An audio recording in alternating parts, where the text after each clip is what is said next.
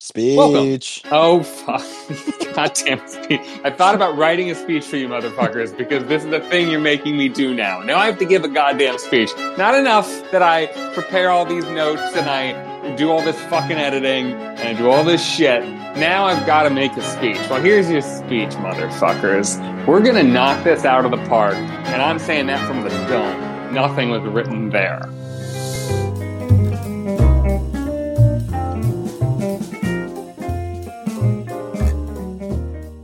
Welcome to Reverse Psychology, the Frasier Rewatch podcast where we go backwards through every episode of the show. Tonight, we are covering Season 10, Episode 14, Daphne Does Dinner, which originally aired on February 11th, 2003. Is this when Daphne does dinner? We'll find out. I'm your host, Curtis Shack. Joining me as always, it's our resident Upside Downer, it's Ryan Sansone. Curtis, I'm here. I'm ready to do dinner. I'm excited. Also with us today is our caterer, it's Bradley Kirkston. What up, what up, what up? They call me B. Reezy from Alabisi because I'm so smooth on the mic like you would never handle. What up, homies? So we couldn't get Hannah, huh? Had to stick with the help. I'm back. And I do, thank you for calling me a caterer. You know, if I wasn't in my current career, it'd be number 4 on my list of possible jobs. So I appreciate that. You would be so bad at catering. You can't. You don't hold things well. We do not need to dwell on him as a caterer. He said it'd be number 4 on the list. We need to hear the list. What is the list? I want to hear top 5. Yeah. Obviously, number 1, if I wasn't my current job as a summer camp director, I'd be an offensive lineman for the Baltimore Ravens. Duh. Everyone knows that. No notes, no questions. Number 2 is probably a job that most people would say I'd actually be good at, and that is a cruise ship employee. Yeah. I'm very chipper. I'm very, fun. You're excessively annoying. Yeah. People get sick of me after a week and can leave. It's a perfect job for me. Your normal outfits fit the cruise ship vibe. Yeah. Correct. You would also just really enjoy the captive audience. That would be great for you. Yes, 100%. Nobody loves me except for me. Number 3, and the one that's me going back to my roots a little bit, going back to being a Target team member. So wait. You, after college, you went back to your high school and elementary school, summer camp, and spent the rest of your life working there. And you're saying your next choice in line, if you couldn't be a linebacker or whatever. Lineman. Sorry. Oh, sorry. It doesn't matter so much. Here we go. And this is why. And our audience is about to get something that it's very lucky. You ready? Here we go. Attach Target team members. The time is now 9:45 and your Target store will be closing in 15 minutes. Please make your final selections and bring them to registers located at the front of the store. Thank you for shopping at Target and have a great day. How do you remember all that? You can never remember my own name. I have no idea. It's one of my weird skills that I can still do that. I randomly at camp during lunch, I just randomly grab the microphone and do it. And a bunch of 5-year-olds stare at me like, what is this guy doing? That's correct. It's a correct response. I'm sorry you have to deal with them 5-year-olds. Is that a skill? I don't think it's a skill. I think it's a bad party trick. A really bad party trick. Yeah. Literally, when you want the party to end, that's the trick you pull out.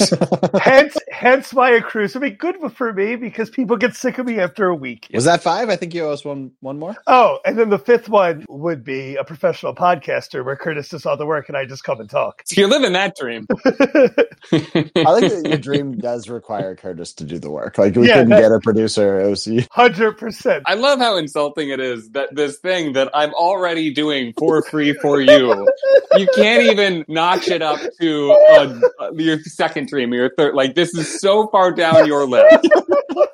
It's behind his old job. You'd rather go to Target than do what we're doing right now. It shows in the work. All right, boys, we've got some business we got to take care of before we dive into this episode. Yes, please. You may remember before Christmas break that we played a game where each of us was revealing things that we kind of learned a little bit late in life and comparing how old each of us was when we learned these things. And we hadn't quite settled on how to determine who won and or lost. But we knew what the loser would get. The loser would have to sing an opera on the next episode. And I do apologize to our loyal listeners because Brad was not able to attend and Hannah was here in his stead.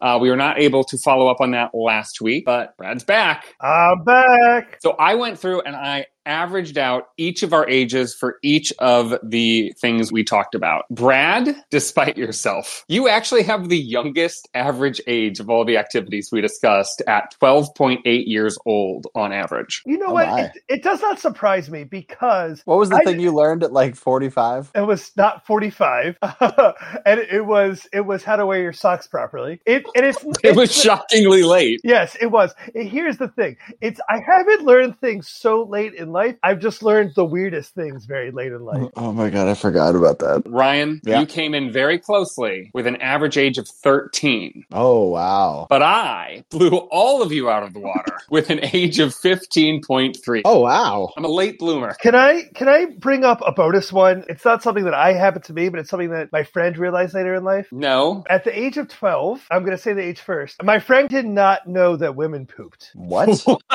His mom had to legit sit down with him and be like, you know that women poop, right? And he did not believe it, to the fact that they had to go to a psychiatrist so the psychiatrist could explain to him that women really do poop. What? Wait a minute. How did this even arrive at a conversation that needed to be had? What was he doing and saying that led to an intervention on this? Mom, it must be so nice with all that free time you have from not pooping. Essentially, that's what it is. His mom's like, I'm going to go to the bathroom. And he's like, all right, you'll be back in a second. All you're doing is peeing. And she's like, what are you talking about? He's like, well, women don't poop. And then at 12, you talk like that?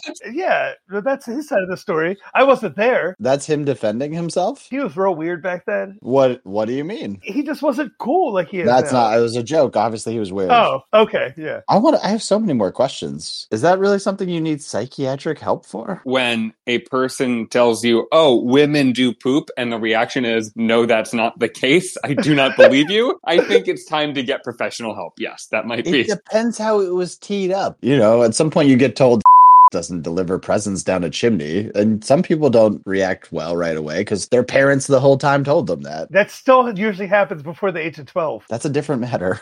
And Ryan, I will remind you, this is a family-friendly podcast, and we're not spoiling for all the children of the world who listen to this. Yeah. The truth about Santa. Fair enough. Hopefully this makes you feel a lot better about what you're about to do, Curtis. Genuinely, the thing that I am most embarrassed by and disinterested in ever doing, like, I don't do karaoke. I don't like singing. When I was in elementary school, we had a school play, and I was in the choir. You had to be. It was the requirement. It was like, if you're not a part, you're in the choir. And I lip-synced the whole thing. No, you Ashley Simpson? Wow. I would not do it. I just was so uncomfortable with the idea of actually singing. In a choir. Yeah. No one can even usually key in on your voice in a choir. I know. I now present to you my opera. Oh, I'm so excited. Oh no, oh God, this is so embarrassing. You can do it. How about a nice close shave? Teach your whiskers to behave. Lots of lather, lots of soap. Please hold still. Don't be a dope. Now we're ready for a scraping.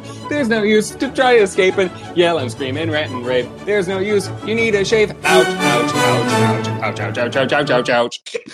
Oh, well done, buddy. Little Bugs Bunny for you. I'm very proud of you. I'm very proud of the direction you went in. Yeah, I don't know if that qualifies as an opera, but I'm proud of you. Good work. Also, your singing voice isn't nearly as bad for someone who is lip syncing in a choir. Yeah, no thanks. No, thank you. Well, should we mercifully pivot to the episode? Can you sing us into the next bit? No.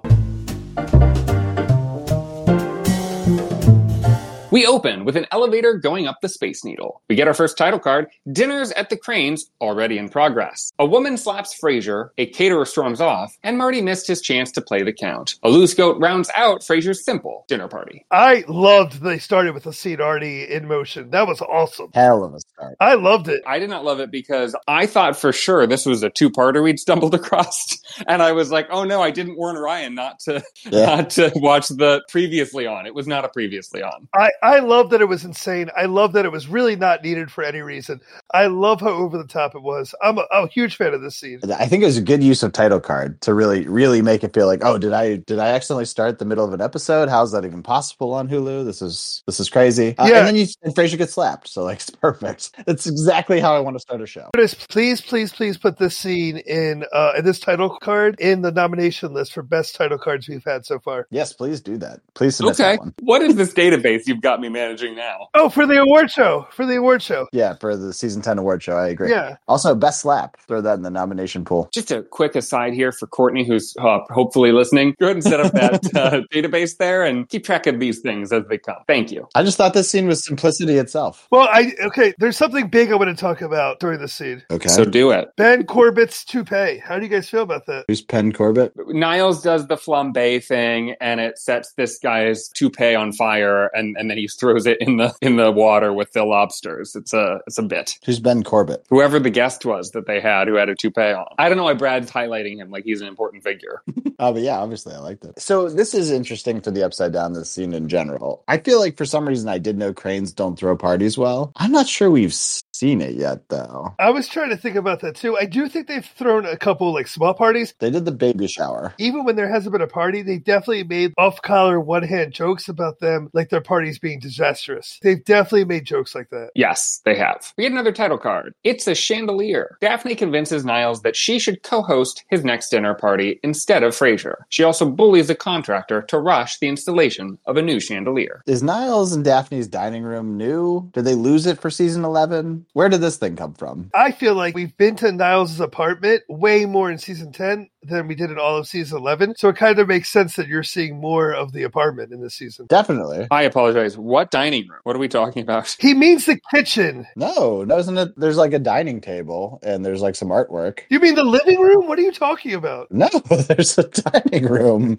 that I don't think was in the next season. Oh, okay. I do see what you're referring to. If you picture, Brad, the main room with the big stairs in the background and all the books, that's like the living room. Off to the corner by the stairs is a nook with a table that we haven't focused on. I think it's just been hidden in the background, but I don't think it's new. I don't think it existed before. I think that's fair. Okay. They may not have made it on screen before, and it certainly wouldn't have been a focal point. Correct. So was there more you wanted to say, Ryan, or just you were surprised to see another set that you hadn't seen before? I mean, it's not my only comment for the scene, but I was just like, what is this? Where would this even be? My comment for the scene, and really the whole episode, is way to go, Daphne, on having a real role. I also said, way to go. No, not only did she have a role, she fought for that role. Yeah, for sure. She was definitely the A-plot for the first time in possibly the whole series. So I don't think we've ever seen her a focal point before. Yeah. Definitely not from the Upside Down perspective. That's what I mean, from the Upside Down. Yeah. Yeah, and she's like, you know what, Frasier? I can be terrible at hosting dinner parties like you. Good on you, Daph. Yeah, I think it's exciting, and she's so lively when she's given something to do. There's so much going on when she is allowed to be in the scene. That's a double win for her, right? Because she then puts the contractor in place. Oh, yeah. You know, whether or not she wins that is one thing, but she was unfazed by the authoritative tool belt. You got to give it to her. And especially for me, somebody who's an expert with accents, anytime her accent gets going, it's so entertaining and it's so funny. Jumping back to the beginning of the scene when Niles is talking to the contractor. How goes the installation? Well, we had to put in a transformer for the DC, so after we pull the wires, brace the beam, she'll be ready to roll. Yeah, he has a good line where he clearly doesn't know what's happening. He appreciated that they knew what they were doing, but could care less what they were doing. Yeah. So yeah, good start. At the coffee shop, Frasier is percolating with party ideas. When Niles lets him down easy, he takes it hard. I was getting a little nervous that there wasn't a coffee shop scene in this episode. So when the coffee shop came, I felt good. That gets you nervous? You need to stop by Cafe Nervosa? I think I would be even weirder than usual if we had a whole episode without the coffee shop. I think I'd be off my game. Wow. What is you on your game, for the record? Would love to see you off your game. Yeah, I've been on my game in every episode, so we'll see so hopefully the coffee shop continues to do what it does. Spoken eloquently like a man who's on his game. No, for sure. Curtis, could you even imagine Brad missing a beat, saying something incorrect, not being able to pronounce the name of his favorite place? It was an emotional scene, him breaking the news to his brother. I teared up a little bit. I like Frasier just straight up being unrepentantly bitchy about it. Like he's fuck you. I thought Niles handled himself very well too. Yeah, he doesn't rub it in and he doesn't belabor it. He just says it very simply and takes the verbal beating that Frasier gives him. I think we can all agree that we're glad that Daphne was talked out of the Piccadilly beef. That can't possibly have been good for anyone. Yeah, Curtis, can you explain to us what that is? Please. Those sad brown chunks that make their way from plate to napkin, bypassing mouth completely. I looked it up because I was I knew you curious. would. Was not even questioning that for a second. Did you make something to try? As far as I can tell, it does not exist. If you know what it is and it's a real thing, please write to us at reversepsychpad@gmail.com. Pay no attention to that man behind the curtain. Frasier's reaction to Daphne saying that it's going to be a buffet is, I think, one of my favorite Frasier moments we've had so far. Yeah. We gave Niles a lot of credit for his poise in reacting to Frasier's pettiness, but Daphne, the way she holds her own when she just says very firmly, it's going to be a buffet, knowing how he's going to react. I love that. Say? Oh, good. She was ready. She knew she was going to get a reaction out of her brother-in-law. I mean, it's an incorrect stance by Frasier, but, she knew what she was getting into. Well, wait a minute. You're the man who doesn't even like a buffet. No. We had this conversation. I said that's not what you do for Thanksgiving. I like a buffet, though. Okay. The whole, jelly Frasier thing is just great. He's so jelly. What are you saying? Oh, jealous. Okay. Yeah. Okay. I got to be the hip, cool one on the show. I thought you meant there was a weird reference to jelly and he handled himself well or something. No. My mistake. If you should need any help, you know my phone number. Number 3 on our speed dial.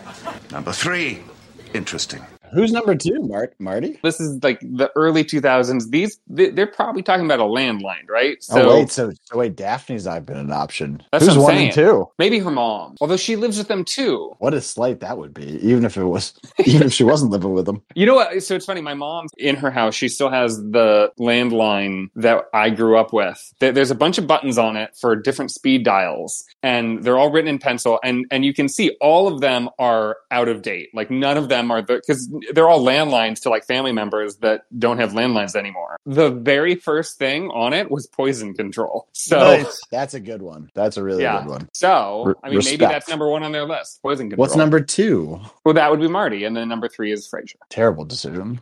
I don't think Frasier should be in the top 3 either, but if Marty's number 2, that's also a problem. It'd be hilarious if number 2 was Roz. No, Kenny. Nobody likes Kenny. As Daphne prepares for the party, Roz's daughter Alice draws her name on the painting, destined for a museum. Roz heads to an art restorer, while Daphne calls in Frasier for help. Okay, what is going on with this kid at this apartment? What is happening? I don't understand why she's just here for no reason. They have not really used Alice so well, so I think they're just let's just have this. We child only star. see her in Niles' apartment. What is happening? I will defend this move. I think that this is, obviously there's some plot setup happening here, but also I think that it's showing Roz and Daphne they're genuine friends.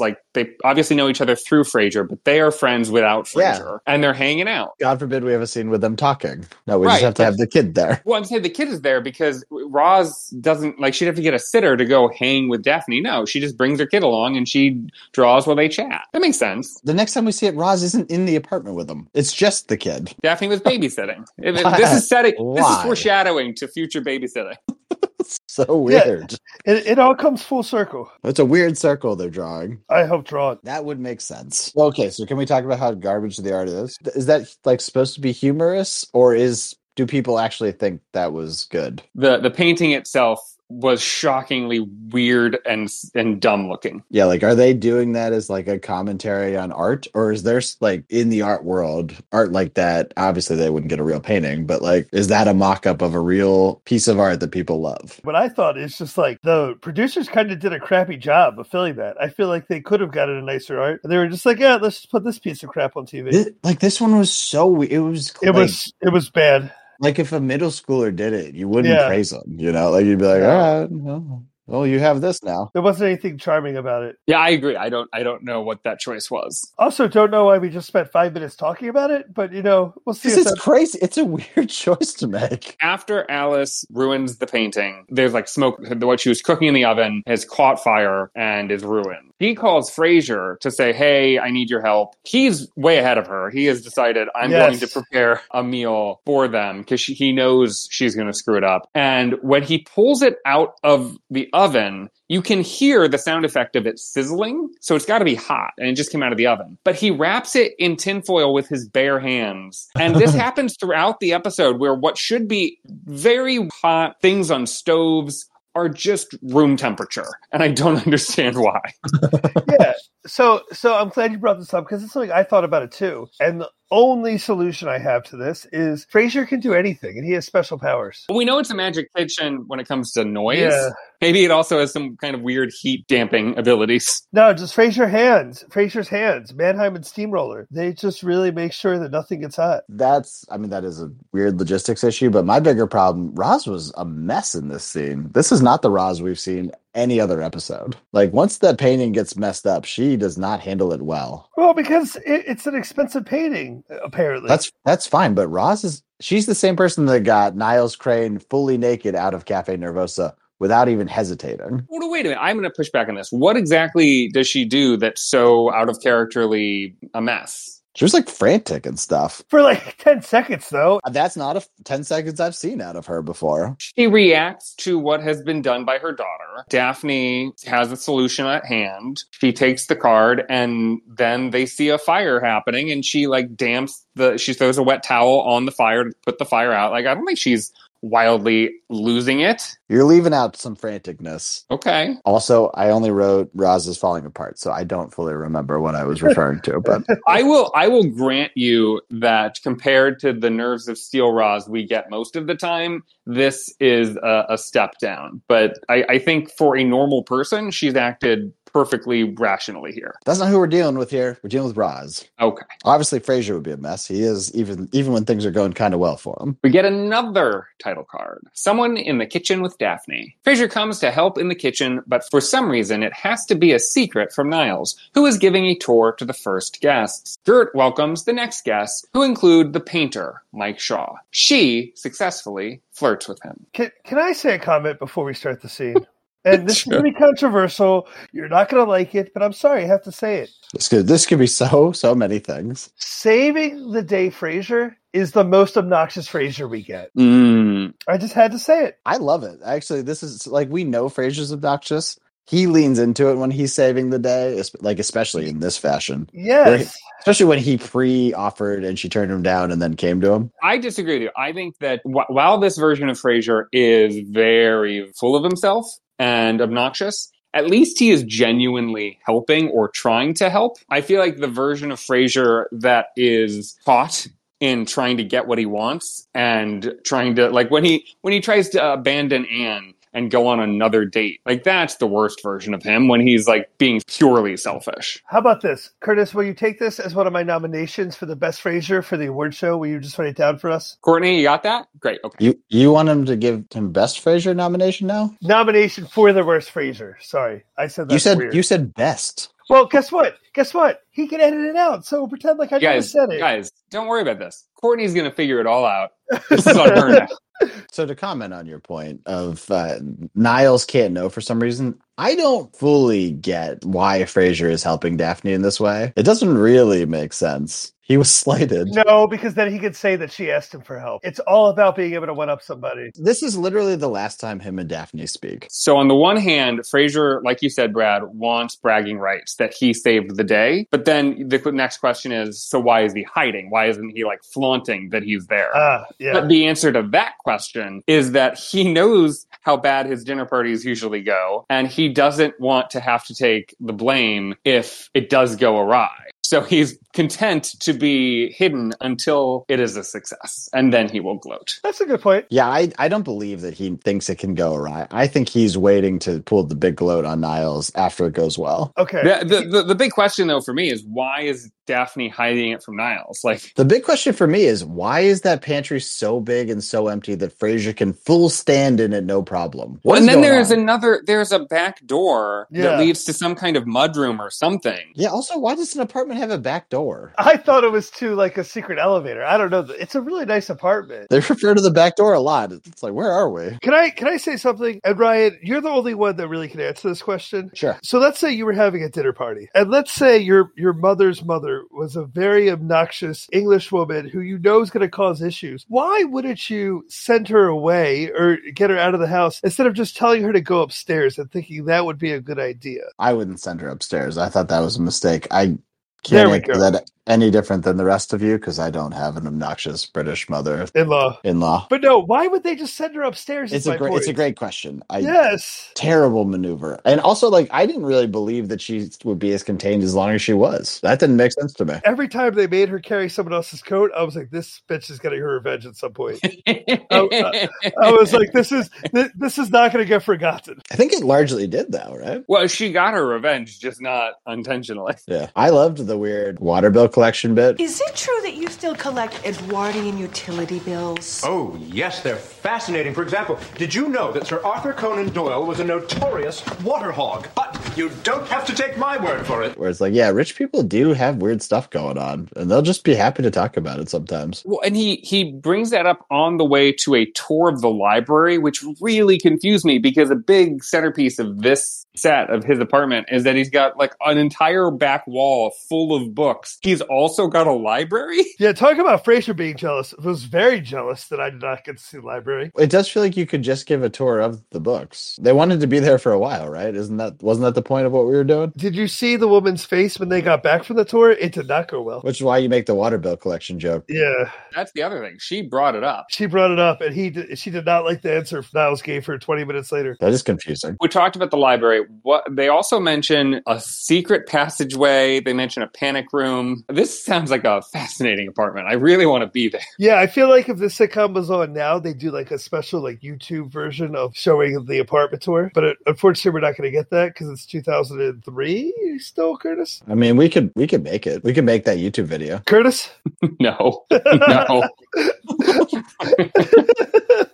It's not how that works. You don't get to just say my name. I'm not a genie in a lamp that you found. How many more wishes do we get? I love the idea that you got a genie. You could wish anything and you wished for a Frasier podcast. No, we wish for a YouTube video. Actually, that's what it is. That's what it is. You wanted to be internet famous. That's what you probably said. And then because it's a genie and they're kind of tricksters, it backfired on you and what you got was a Frasier podcast. The farce continues with Marty bringing Frasier's ramekins, then getting mistaken for Mike Shaw repeatedly. Describe your favorite ramekins. Go. I didn't even think that's what a ramekin was. I thought ramekins were those things that you put like soy sauce in at sushi places. I didn't think they were like soup bowls. What's amazing is you made the same mistake Marty did in this episode. As a person who owns ramekins, he is very correct when he calls it a nut dish. I loved Frasier's rules of ramekins, where it's like you can have all different. They all have to match, or you can have sets of twos. Anything else is insane. What I liked is that Frasier was so passionate about it, he made sense, and he delivered. He knows what he likes, he knows the rules of the ramekin, and he wanted to share it. The rules of the ramekin. I like that. In all the chaos of this episode, one thing that I really enjoyed was the way they get the actual painter of the painting to come, but Niles doesn't know he's there. Some of the guests do, but not all the guests. They quickly whisk the guests who met him away. They have a babysitting issue. Everybody knows the artist is there, but they don't actually know what he looks like. So when Marty shows up in kind of vaguely similar type of person and clothing, they assume Marty is the artist. And I think it all works really well. Yeah, I would say this is probably one of the few times where I would say the writing was smart. Yeah. It was smart and it was thorough. Make sure to write that down for the nominations. Art, you get that? You don't think that the rich snobs would know what the artist looks like? I took him as sort of a recluse. Like he's not out there. He just puts out the paintings and doesn't show up to galleries or anything. So I got the impression they wouldn't. Like Banksy. Isn't it weird though that then they assume that Marty is him? Well, I think it's weirder that they're regulars at these parties. They know them well enough to know that it's always Frasier and Niles, but they've never seen Marty. Marty's never been he's never run out to get a beer during the party. Well, I think A, Marty stays in his room, and B, wasn't there a joke in the first scene about Marty like being a character? He like came out in costume and they were like, "It's too late, Dad." Yes, yeah. He was an integral part in this episode to one of their parties. Yeah. And also there was another party we see in a few episodes from now where he's doing the bank thing, where he's like dressed in a tux for the party. He's invited to that party, so he's not like he's never invited. Just seems odd. Well, he was just a real character in this one that people were like, we got to get that crazy guy back. Could be. He started getting the invites from this episode on. Yeah. I wrote good form tackle, Daff, and I don't know who she tackled. Oh, yes, yes. There's a bit throughout the episode that one of the snotty couples wants to see the picture, but because they can't see the picture, she at first is like kind of nice about it, like, "Oh, no, I'm not going to show you the picture." Oh, yeah. And then she gets progressively more mean to that guy,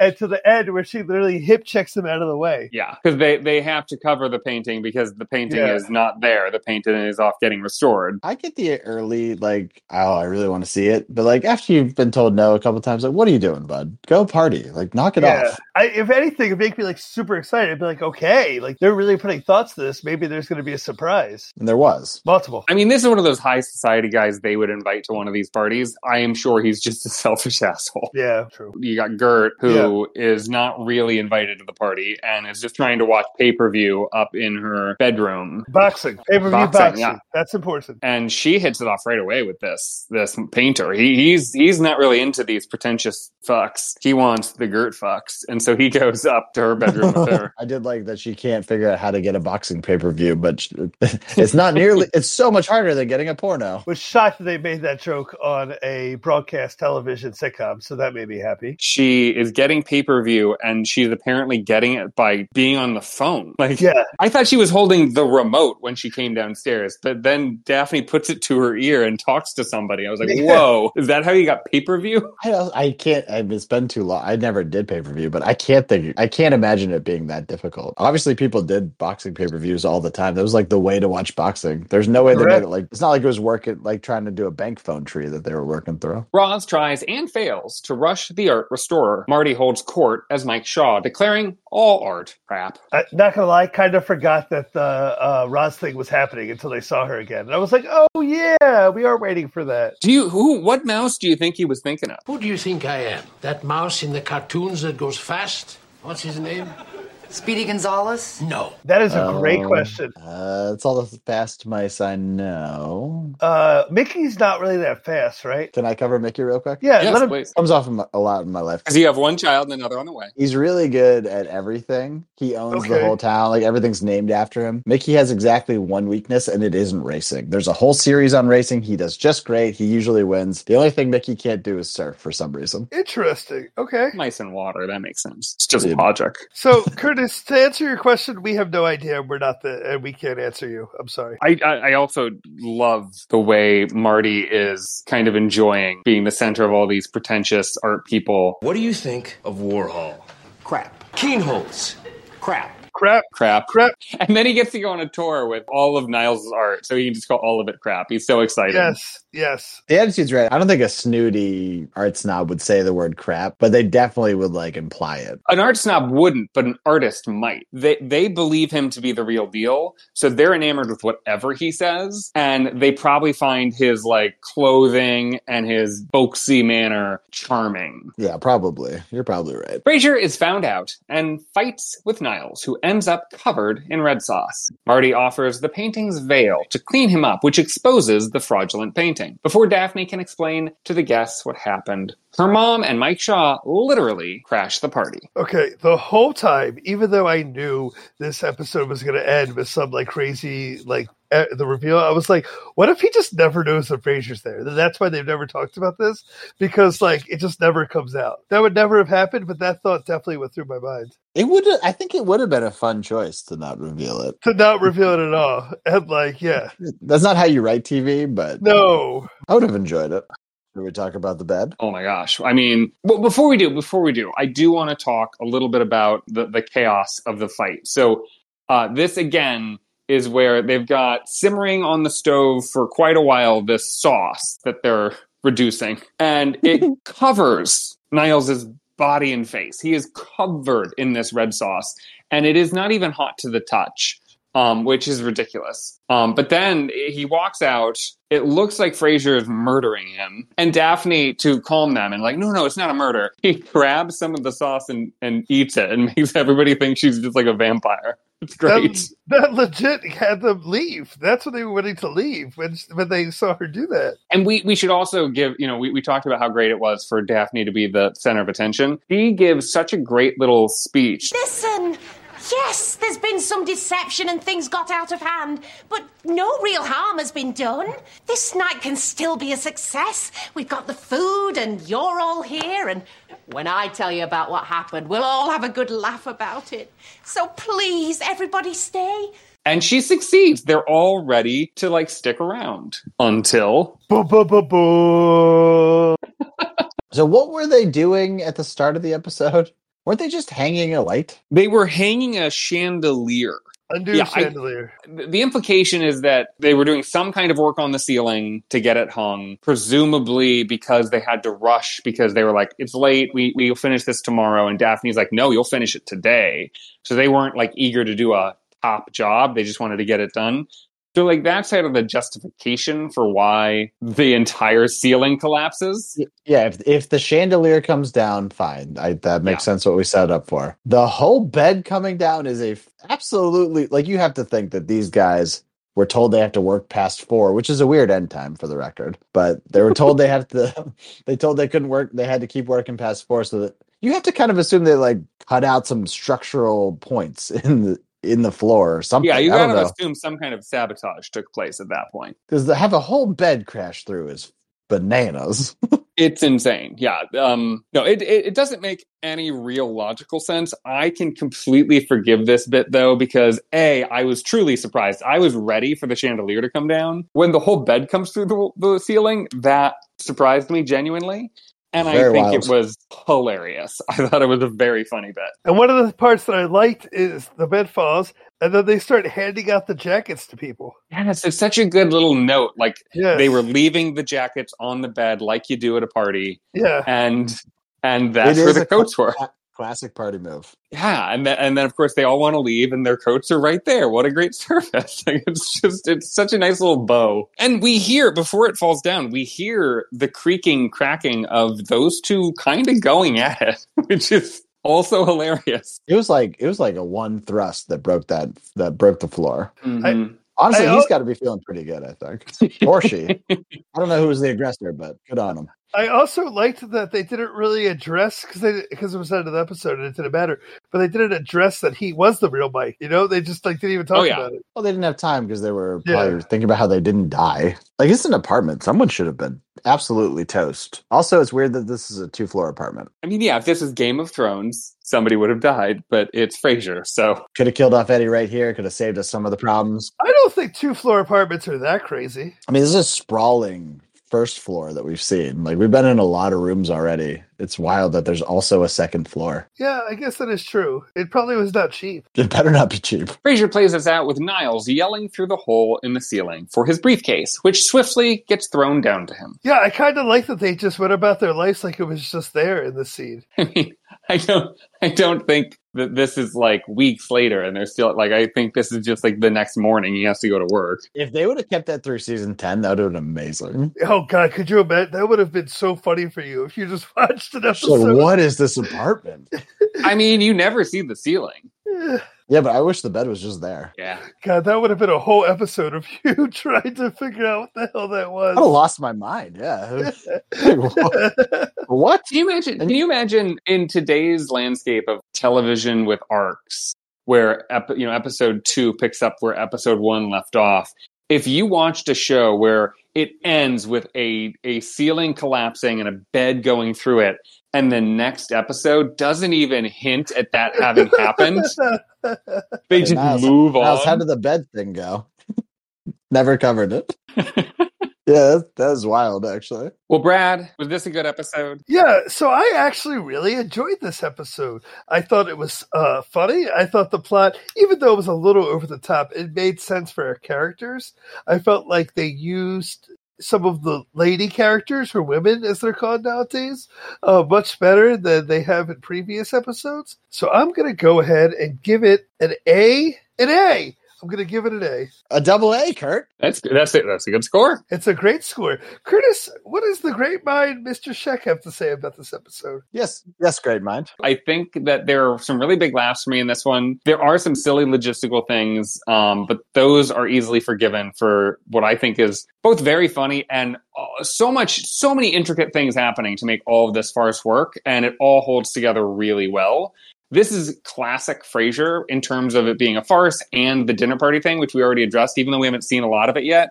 This feels very Frasier. And I thought hard about this one because, especially with the last episode we saw, sorry, Brad, this feels like season 10 is on its like high watermark. And I got to tell you, I'm as surprised as anybody, but I shot this one up to number 2 on this list. Whoa. Whoa. Yeah, not as high as High Holidays. I still have a special place in my heart for High Marty. But I think this bed beats out the Caught in the Act bed. Yeah. Wow. I know. It's surprising.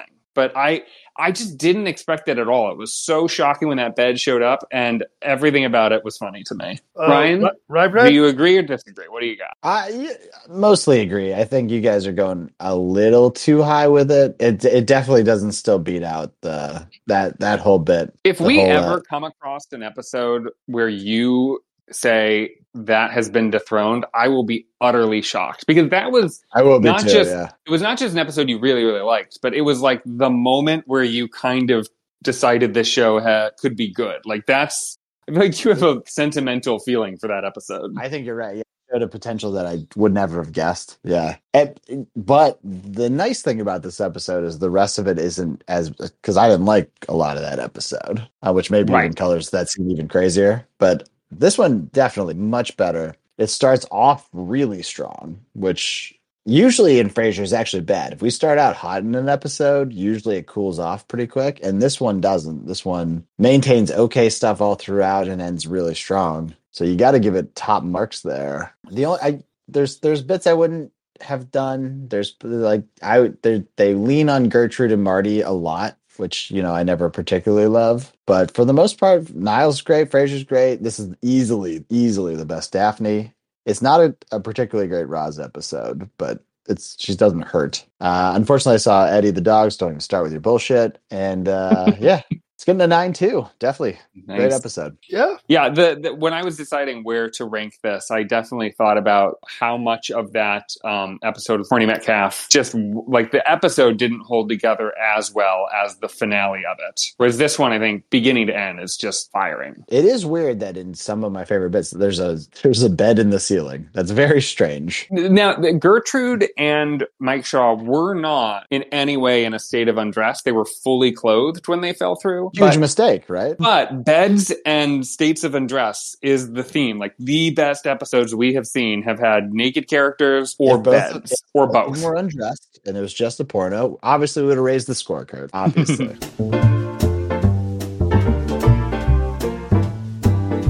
We've seen how disastrous the Crane dinner party can be, but how would we do? Tonight, we're going to design a dinner party for 12 guests. We don't want for you, the audience, to get caught with your pants down. Like if you agree to host a dinner party out of spite, but turns out you don't know how to host a dinner party, we wanted to give you a template, something for you to work with. That way, it's Saturday night, you don't know what to do. Just turn on this pod, run it back, and we'll walk through everything you can do throughout the night to have the best possible dinner party one could have. I'm excited to give our audience a template. Yes, this is the reverse psychology dinner party template. Yeah, with that, I think one of the most important things, this is a dinner party. We're focusing on dinner. We want to make sure food's involved. So, Kurt, I believe you prepared some hors d'oeuvres for us. What do you call me Kurt? I'm not the captain of the Enterprise. My name is Mott. I think I said your name right, but in case I didn't, Captain Kurt. I'm the barber. What are we working with on the hors d'oeuvre front? A word I definitely didn't say correct. Well, look, this is not a have some friends over for some beer and spaghetti. This is a dinner party, Frasier Crane style. So it's got to be fancy. We've got to elevate what we're doing. I thought, how about some Squid Ink cotton candy bruschetta bites? I fucking love it. Tell me what you're talking about.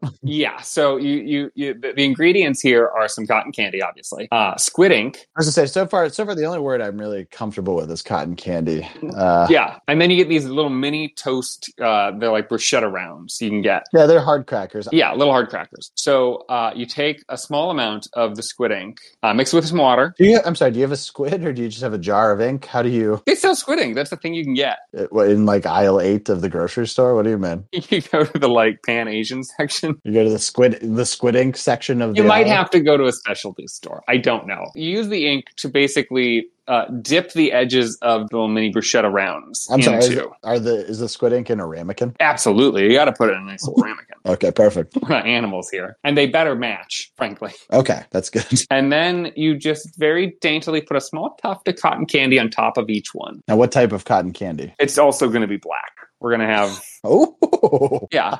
This is not a little kid's birthday party. This is a fancy affair. I want, for the record, I'm genuinely excited that you said that. That threw me off. I wasn't ready for it. Is that enough? Oh my God, you nailed it. That's... Okay. We can just stop right there. You guys are set up for an amazing dinner party. I was also going to say have a bag of Cool Ranch Doritos still in the bag and... and some bacon wrap dates. Those are the things I have at every party. Fair enough. Well, all right. So we've got the hors d'oeuvres. Obviously, what a talking piece. Everyone's going to lose their minds with these. What was the dish called? They're called squid ink cotton candy bruschetta bullets. Nope. Okay. I actually do like calling them bullets. Oh, bullets. I was supposed to say bites, but I'm changing it now. It's officially called the squid ink cotton candy bruschetta bullets. Oh, the squid ink cotton candy bruschetta bullet. What a showpiece.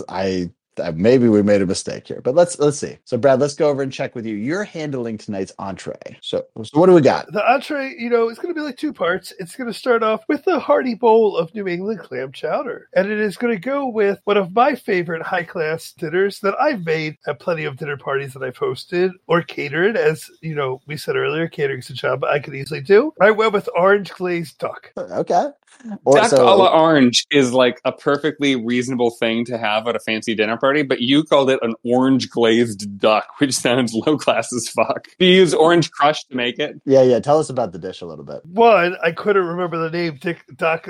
Gosh damn it. Let's try that a bit again. Duck a la orange. So I just went with the corny version, hoping none of you guys would recognize that. And two, I'm classy as fuck. Can you give us a little bit how to make a duck a la orange or orange duck pieces or whatever you described it as? Yeah, so I got you. So you can get your ducks at lots of different stores and markets. I got a back-end guy named Billy Bob. He gets me my ducks. And if you use the code ReversePsychPod, how much off do they get from Billy Bob? They get 13.4%. It's a great discount. Yeah. Anyway, so you get the orange duck and you got it paired nicely with the New England clam chowder. Is that what you said? Yeah, the New England clam chowder. Now, why have you paired the two together? What's happening here? Spoiler alert, the reason why it's a New England clam chowder is because you have a coupon to Panera for enough New England clam chowder to buy without even having to do anything else. So there you go. I'm sorry, what do you mean? Hosting this dinner party also gets you a coupon to Panera for New England clam chowder. Brad, you are signing a check we can't cash. What are you talking about? How are we? What do you mean? Do you mean if they text us, we'll send them a coupon? What are you talking about? No.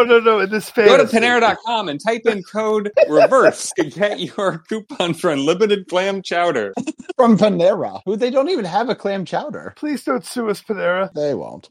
Actually, we could use the publicity. Yeah, sue us, whatever. Did we try to get sued? Is that how we're going to get it big? No, we're just going to give people unlimited clam chowder from Panera. I can just imagine my local newspaper saying, local podcast legend gets sued by Panera. By the way, if I'm picking where I'm going to order my New England clam chowder, I'm definitely going to go to the St. Louis-based bakery. Yeah, I do think it's funny though. If you do want to support the pod, just go to Panera and just order a New England clam chowder. See what happens. Yes, again, anything that's going to get us publicity. All right, so an orange duck paired nicely with a New England clam chowder from Panera. Yeah. Thankfully, the coupon was there. Yeah, can I tell you about my orange sauce? Yes, please. Yeah, so I take 2 weeks to make my orange sauce. Every day I practice for a week just pressing oranges, just to get that zest, okay? But none of that gets there. It's really about getting my hands zesty, getting them ready. And then a week out, I start making my orange zest. You might be saying, hey, Brad, how do you make it so good? What I'm asking is, hey, Brad, do you know what orange zest is? Because it sounds like you don't.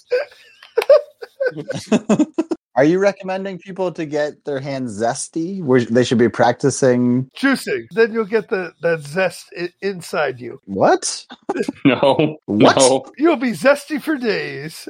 I'm now genuinely confused. Are you using zest as in the adjective being like, oh, I have a zest for life? Or are you talking about orange zest? Because I really am lost. Yes. All right. Okay, so once you get your orange zest into your orange juice, then you're going to take just a small bit of sugar, baking soda, and baking soda is the secret, but you also want to take a little bit... What do you mean it's a secret? What do you want to take a little bit of baking grease, and you want to just mix it into your orange zest and into your orange juice, okay? And then you take that, put some brown sugar in it, mix it around a little more, and then you put it on your orange. I mean, on your duck. Then you put it on your duck. Once you are done, you put the ducks in the oven for 4 hours at 400 degrees. When they come out, you take a very burly man like myself. We take the ducks, We run them around the house on our hands just to get them going a little bit. Rub them around the house? Yeah. What do you mean you run them on your hands? Yeah, you stick your hands up the duck. You stick your other hand up the other duck. You run around. You get them going a little bit, and then you cut it. You're ready to eat your duck. What do you mean you get them going? What? Traditionally, when you're cooking poultry, after it comes out of the oven, you want to let it rest for a bit. You're saying, no, don't rest it. Run it around. Literally the opposite. Work it out. You want that party duck. I do want that party duck. I do want that party duck. I want that party duck. Oh, okay. Thank you, Brad. That was more than I expected. You're very welcome. Okay, well, I was handling dessert, and I'm going to keep it very simple because you guys have classed it up. You've done more than anyone could have ever expected, especially you, Bradley. Thank you. So to keep things simple for dessert, something everyone likes, little restaurant cake for all your guests. Oh. You stayed on theme. That's smart. You stayed on theme for the Frasier. Little chocolate restaurant cake. We don't have to get too crazy. We can just relax. Can I ask 3 questions? Yeah, of course. You can ask 2. Is the frosting also what type of frosting is it? Chocolate. It's a chocolate cake with chocolate frosting? Yeah, it's restaurant cake. Yeah, that's what they do. Okay, wonderful. Is the cake frozen or is it just taken right out of the refrigerator? No, you go to a restaurant like right before the event and you just order it and then you come back and you distribute it. Like it's warmish by the time we get through the duck. Who picks the restaurant? You, the host, will Okay. pick. Your guests don't know that they're going to get restaurant. They're going to get delightfully surprised by it at the end. Fair enough. Okay, cool. After a whirlwind of taste from their guests. Great. I was really wondering if Brad was going to keep asking questions, but he asked his 3 and then he stopped. So yeah, good counting. Yeah, I can count. I'm smart. You did great. All right, guys. Well, we've handled the dinner obviously masterfully. Great job, shockingly, to all of you. Time to party a little bit. So, Kurt, we need to loosen up a little bit. We need to relax. We need some drinks. What's the drinks for the evening? Obviously, I'm a man who likes a theme, and not knowing the theme to the party overall, I just decided to make a theme between the drinks and the appetizers. So I'm sorry. Time out. There's the chances that there's a theme that makes any sense with the appetizer you said is 0. So I'm very excited. Well, I'm going to make a whimsical cocktail called the Ink and Fizz Fiasco. Stand corrected. You start with black vodka. Is that a which thing? I Googled it because I was not sure either. This is one of those things where you're like, is ChatGPT giving me real information or making things up? But it is the real thing. Black vodka. I don't know what's in it. I didn't look that closely. Add to that some lemonade or a lemon lime soda if you like. We're going to throw in some edible glitter for some shimmering. Yeah, obviously. It says in the recipe that this is optional, but I really don't think that it is. I think it's required. You get yourself some dry ice to make a nice dramatic effect, a little smokiness on top. Oh. Yeah, I think we're going to say this is not optional. This is a mandatory part of the template. So the dry ice sits under the drink. I think you can just put it in the drink and it just wouldn't it become wet ice at that point? It becomes smoke. Does it if it's in water? I don't know that. Yeah, I think it skips right from solid to gaseous. I don't think it goes through a liquid phase. Oh. I think that's the whole thing. Whole point. Cool. I don't think that's how it works, but I will try it. I'm excited, man. What'd you call that? The black ink and fizz or whatever? The Ink and Fizz Fiasco. Why is it a fiasco? Well, I think fiasco is not what you want to think of when you're trying to throw a successful dinner party, but we're trying to throw a successful Frasier dinner party, so fiasco is very fitting. So you did keep on theme. Exactly.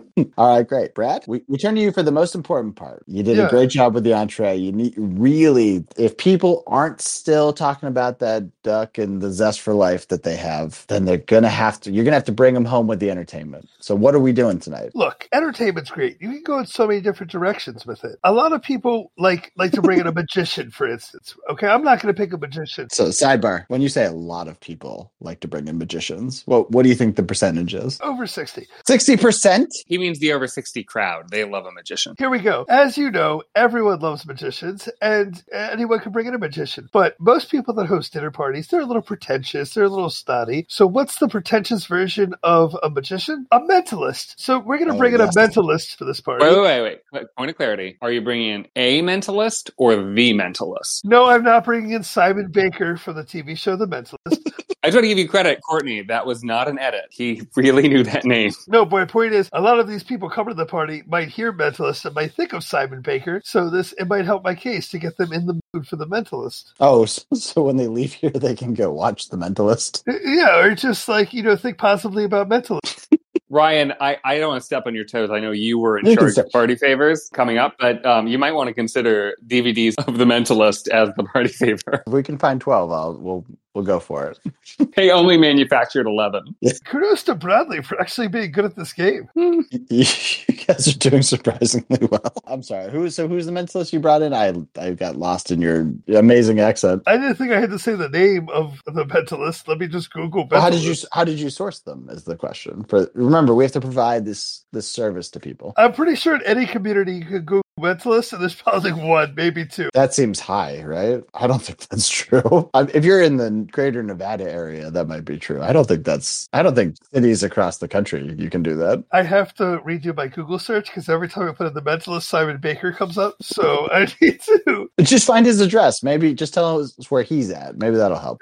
There's an old saying about will it play in Peoria? Basically, it just means will Middle America like it? So I looked up mentalists in Peoria to see are there any, and you can get a guy named Phenomenal Phil. Well, I stand corrected. Phenomenal Phil, we'd love to get you on the podcast. So, and if you're looking to spice up your dinner party, Phenomenal Phil is available in the middle of America. Ryan, what type of party favors? Yeah, so of course you want to end a party. You want to thank your guests for coming. Obviously, you provided them this amazing experience, but you want to leave them one lasting memory that they can be like, man, what a night. I've prepared 12 brown bags. You can kind of fancy it up if you want. Maybe like draw some stuff on there. Maybe they're like the initials of your guests, whatever, monogram it, or just leave them brown bags. Doesn't matter. And there's 12 of them. So you got 6 of them are going to have 20% off Kohl's, and 6 of them are going to have $5 to $10, depending on your budget, of Kohl's cash. So they end up with like this amazing game where they're like, oh, am I getting the discount or am I getting the cash? And then they obviously can walk out and, buy some stuff. I'm sorry, is this a Tupperware party? Is this? No, this is to help you out with the logistics. Normally for a dinner party, you buy some stuff. You're like, that's not going to work for the dinner party. So you take it back to Kohl's. They give you either the cash or the discount. You do that 12 times. Then you finally settle on what you want. Now you got your party favors. So you're all set. Do you, serious question, do you get to keep Kohl's cash if you return the thing? What? Is this a flaw in their system?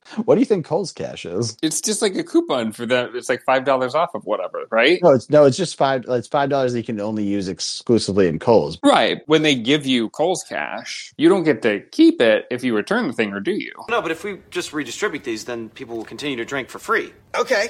How does this work? You only get Kohl's cash for returning stuff to Kohl's. But yeah, you get to keep the Kohl's cash. What do you mean? Like if you buy things at Kohl's, they give you Kohl's cash. And you think that if you return something from Kohl's, they're like, remember when we gave you $10 of Kohl's cash? Give us it back. If that's not the case, then I could just buy hundreds of dollars of product, return all of it, and then use the hundreds of dollars of Kohl cash they've given me to get something for free. How much fresh cash did we make? Fresh cash? Yes. Well, zero. Zero if you're talking about U.S. currency. People didn't really seem interested in spending any of that. No, because you already paid for that stuff. Well, but I returned it. They don't give you a dollar for dollar on Kohl's cash for what you returned. They'll give you, like, if you return $200 of stuff, they'll be like, oh, here's $5 Kohl's cash for the trouble. It's a stupid argument, but I'm just saying, if they're giving you Kohl's cash, not for the return, but giving you Kohl's cash for the buying of a thing, then if you could just buy lots and lots of things, return all of it, and just be collecting Kohl's cash. We have no money and no inventory. There's still something we can do. That's still a business somehow. Guess what? That's what they want you to do, man. Yeah. And then you get in there and you're like, I'm going to game the system. And then you're like, but shit, I want that card again. I will buy it. And I don't have enough Kohl's cash. Now I'm going to spend real money. Shit. Thus creating the self-sustaining economy we've been looking for. That's right. Yeah, you can only use a certain amount of Kohl's cash at a time. I don't know. I don't think that's true, but. All right. Well, that's more than enough Kohl's cash talk. Is there a capper to this bit? Sometimes things just sort of end. I think that was the capper of the bit. Yeah, what do you mean? They got to learn how Kohl's cash works. Maybe. Great dinner party. And for all of you, we thank you for attending, but you're also welcome. You can use this anytime and just hashtag us or whatever. Reverse Psych Pod, hashtag dinner party. Ryan, why don't you tell us what we can expect next week when we cover the previous episode at Season 10, Episode 13, Lilith Needs a Favor. Yeah, it's Freddy time. Lilith stops by to ask Frasier to watch Freddy for the weekend so that she can tear it up at a psychiatric seminar. I love that you think they put Lilith in the title of the episode so the episode will focus on her being away and instead Freddy is the focus. That's great. She's in scene 1. All right. And maybe she's in scene 9 or whatever we're doing this time. Maybe it's Oh scene god, 4. so many scenes. Whatever the ending scene is, she'll probably be Scene like, 14B, she returns to pick up Freddy. Frasier, you fucked up our kid. Oh no. One of those. I hope it's Goth Freddy that we get, though. If any of that happens, we'll find out and we'll cover it right here. That's going to do it for us. Thanks to Kevin MacLeod for our theme music. Thank you for listening. Go ahead and subscribe, or don't. Whatever. Reverse Psych Pod, if you want to email us, for myself, for Ryan, and for Brad, you're welcome. You are welcome.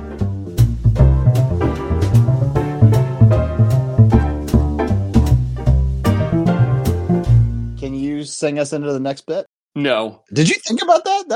I thought for a moment of, could I grant that request? Is it in me to grant that request? The answer is just no. If you start saying yes to all of Ryan's ideas, then you have to start saying yes to all of my ideas. And next thing you know, you're ending up living in Belgium. I love this slippery slope fallacy you've invented for yourself. I could say yes to everything Ryan ever tells me to do. It doesn't obligate me to say yes to even one of your things, Brad. I don't think it's the logical next step. You say that now, next April, you're doing the podcast live from Belgium.